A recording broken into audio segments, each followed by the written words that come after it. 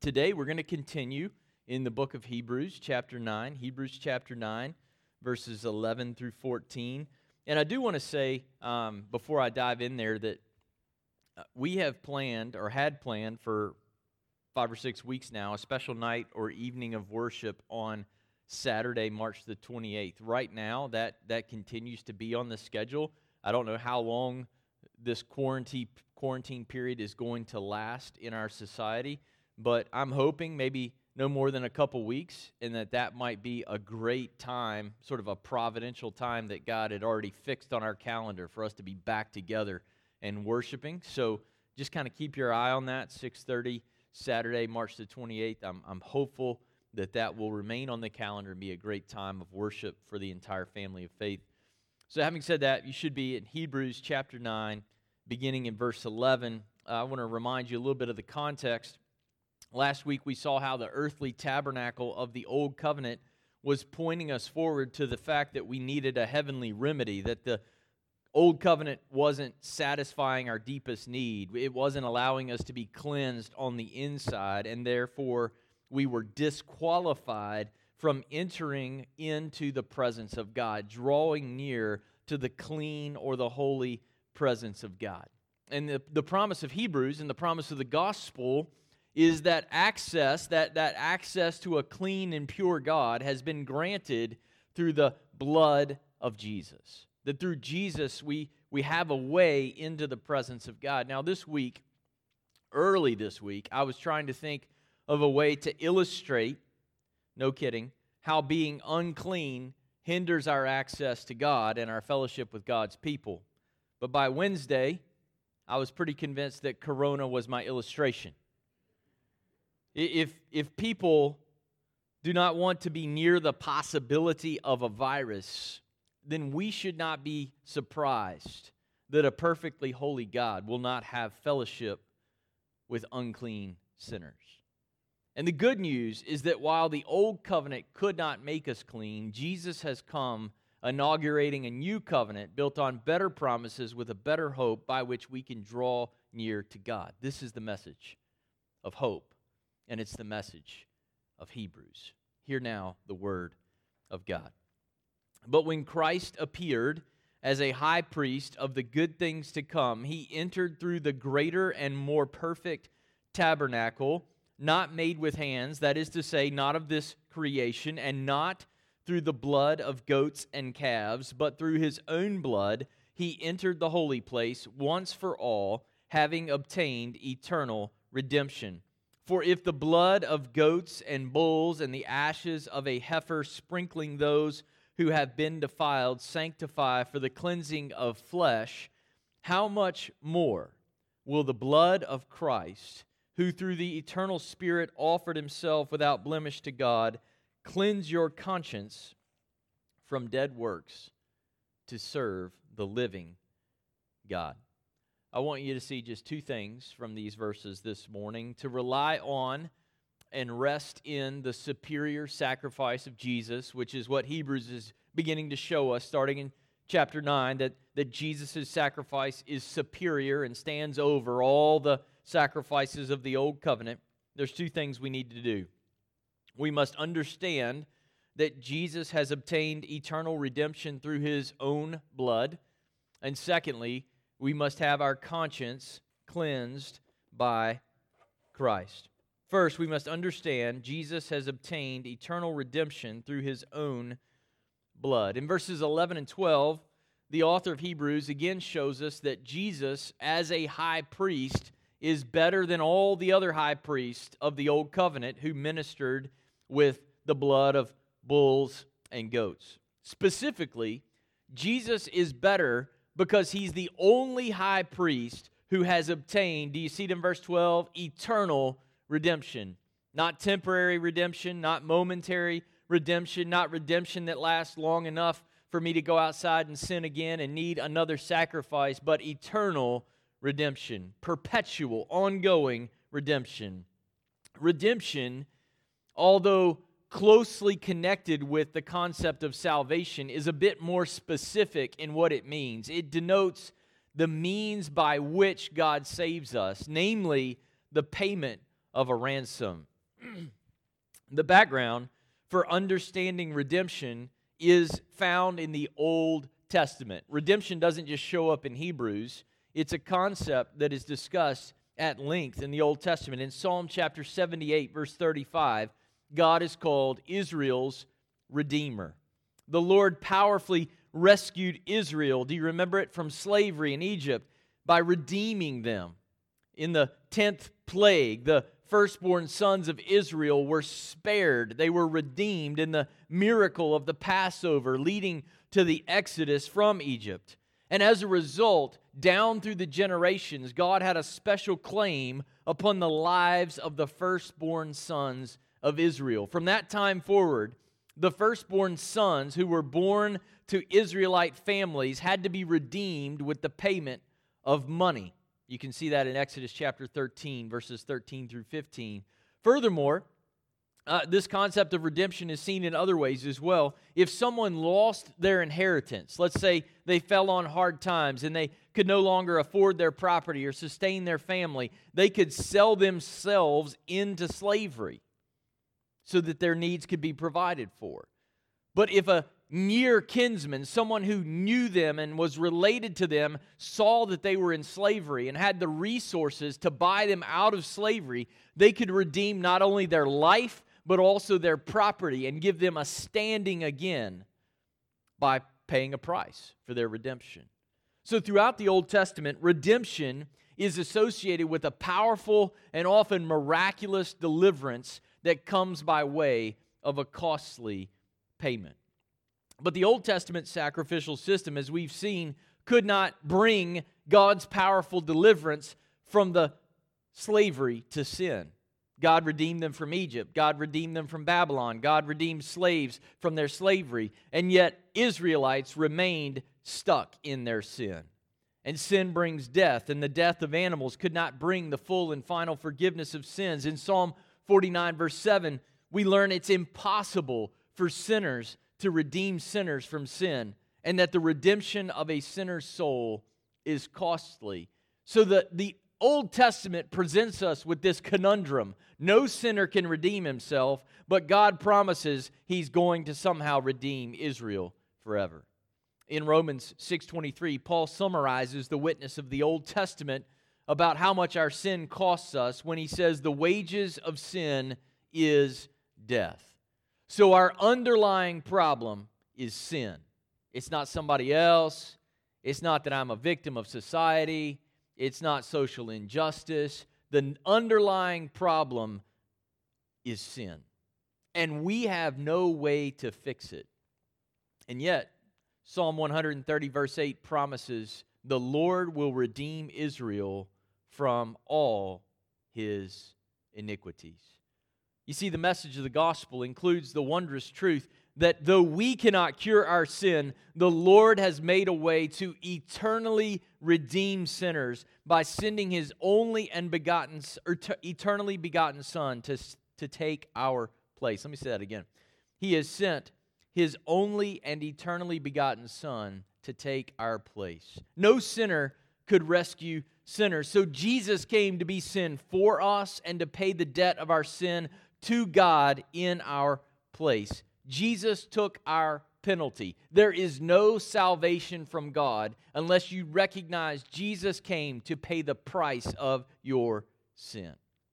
Jesus took our penalty. Why? So we could have eternal redemption, to be paid in full and to be paid forever, the price of our sins, so that we could be reconciled to a holy God. This is why John the Baptist says of Jesus that He is the Lamb of God who takes away the sins of the world. The world to come is only going to have people whose lives have been washed clean by the blood of the Lamb. In her escape from Egypt, God spared the firstborn sons of Israel. Have you ever thought about this?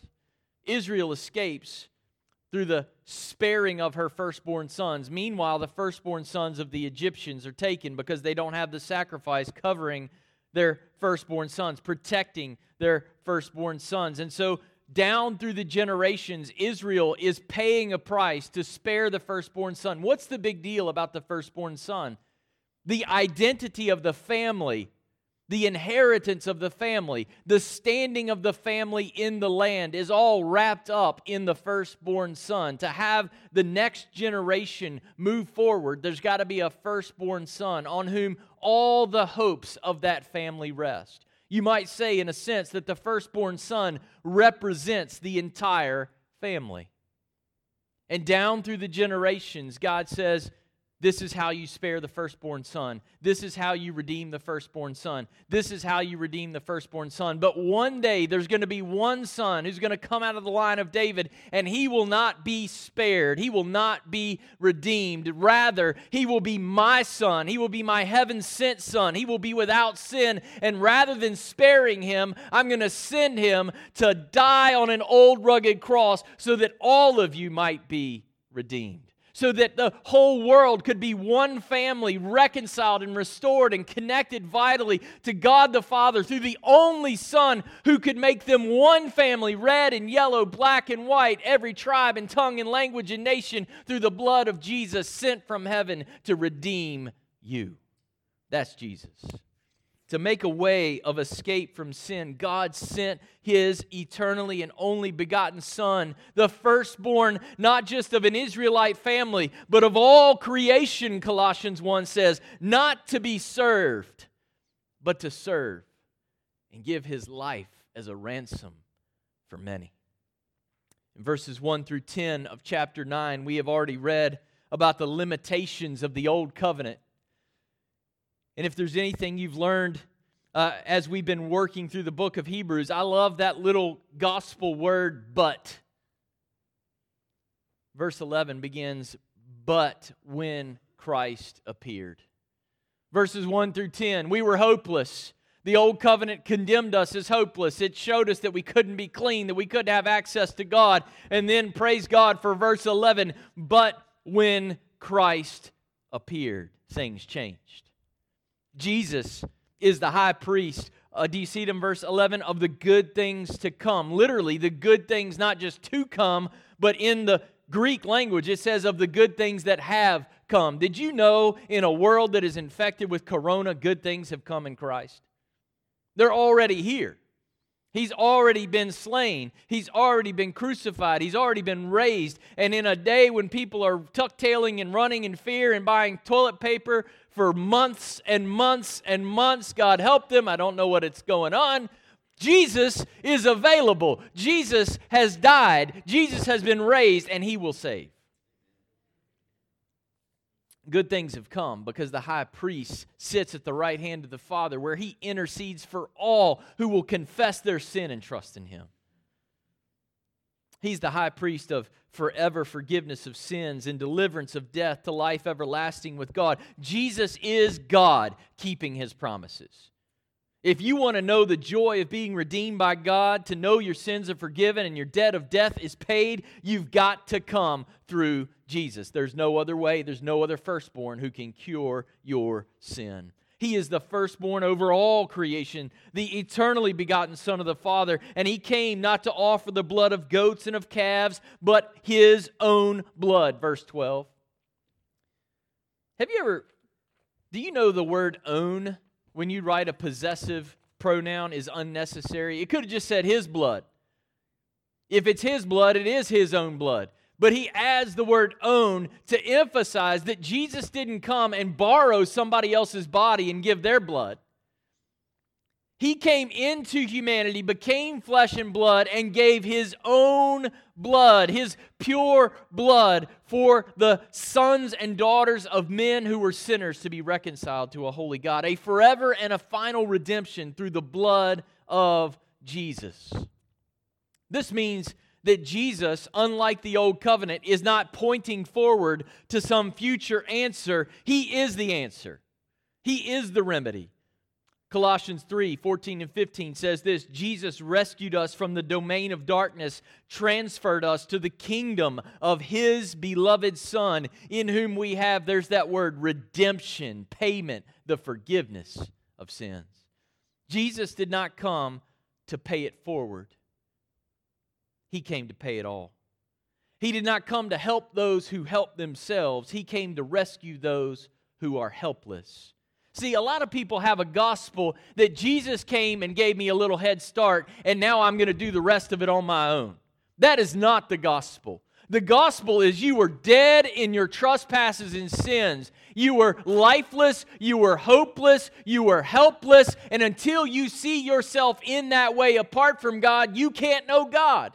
But praise God, Jesus came and gave you everything you weren't. He did not come to improve your not-so-bad self. He came to die for your wretched sin.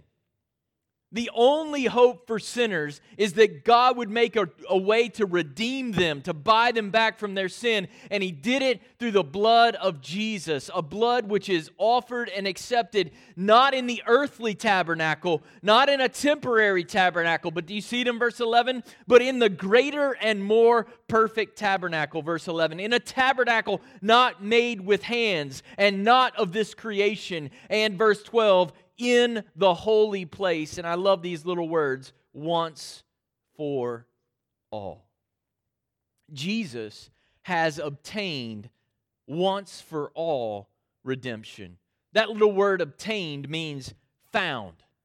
And if you could picture the old covenant as a quest to find the animal that would finally redeem, what you discover is there's no animal that could do it. You just keep looking, you keep looking, you could keep looking, but Jesus has found, He has discovered, He has obtained the redemption that the old covenant showed us we so desperately needed. So this morning, if your sins still accuse you, if you're still dead in your trespasses and sin, if you don't know connectivity with the Father who made the whole world, run to Jesus and find eternal redemption.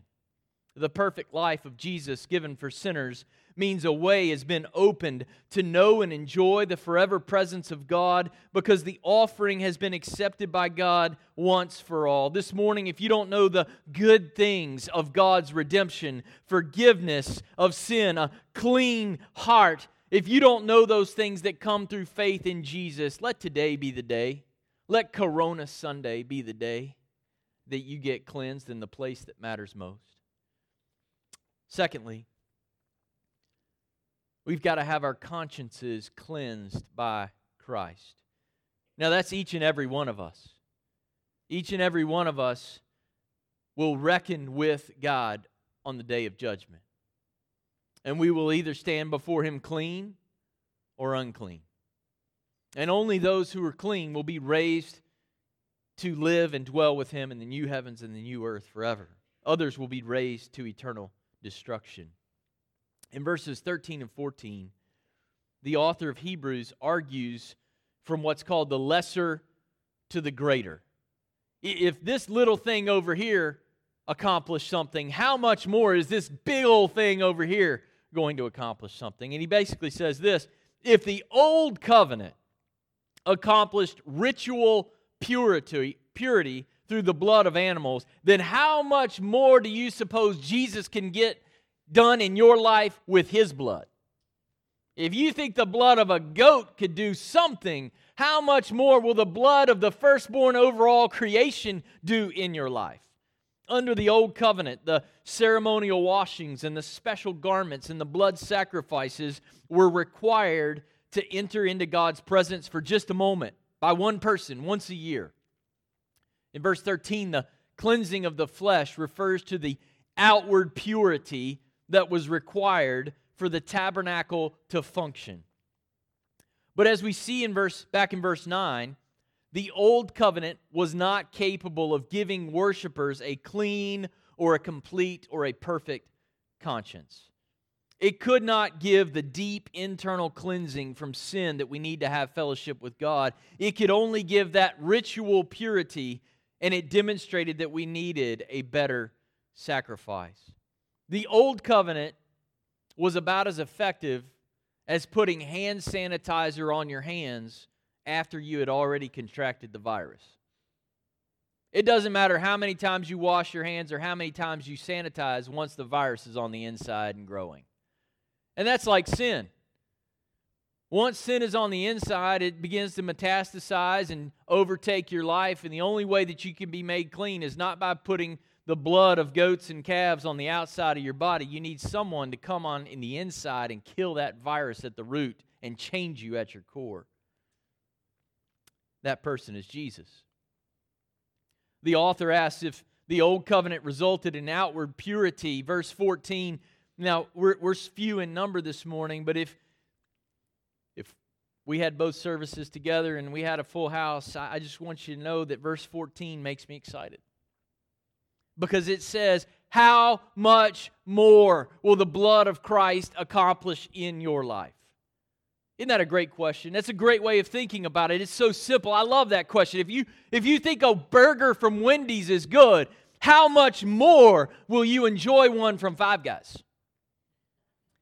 If you think fries from Burger King are remotely edible, how much more will you like waffle fries from Chick-fil-A? If you think a box fan in the middle of summer and when it's 99 degrees outside in Blacksburg at Virginia Tech, how much more will the dorms, which now all have central air, cool your body? If you think UVA, no, I'm just kidding. How much more? How much more? If you think the blood of bulls and goats and the ashes of heifers did something, and you want to run back to that system of covering your sin,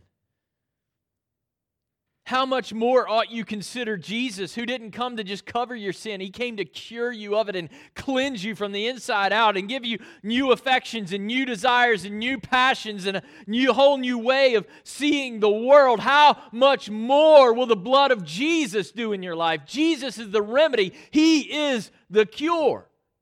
After all, it's the blood, not of an animal, but of a human being. And not just any human being. It's the blood of the Messiah, the King of Israel, and the King of the entire world. And what he is showing us in this text is the blood, meaning the death of Jesus, doesn't just get down to the surface level. It gets down into our inner being through the regenerating power of the Holy Spirit of God, who miraculously applies the blood of Jesus to your heart. He takes the death of Jesus and he says, Chris should have died, Daniel should have died, Don should have died, Martha should have died, Paul should have died, but they don't have to die because Jesus died for them. And if they'll surrender their life to Jesus, then in some way that I can't fully comprehend, the Spirit of God says Daniel is already dead in Jesus.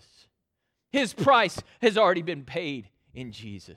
And on the third day, Christ was raised from the dead, which is why we baptize the way we do. It's why we bury under the water, and it's why we raise up, because on the third day, Christ was raised, and the Holy Spirit of God doesn't just say, Jesus died for me. He now lives for me, and until I die and am raised again, He lives in me and gives me a supernatural power to do the things that God would have me to do in a world that wants me to do everything that would violate His holy law. The Spirit of God does that through the blood of Jesus. If you've ever wondered where the Holy Spirit is called God, it's right here in these verses.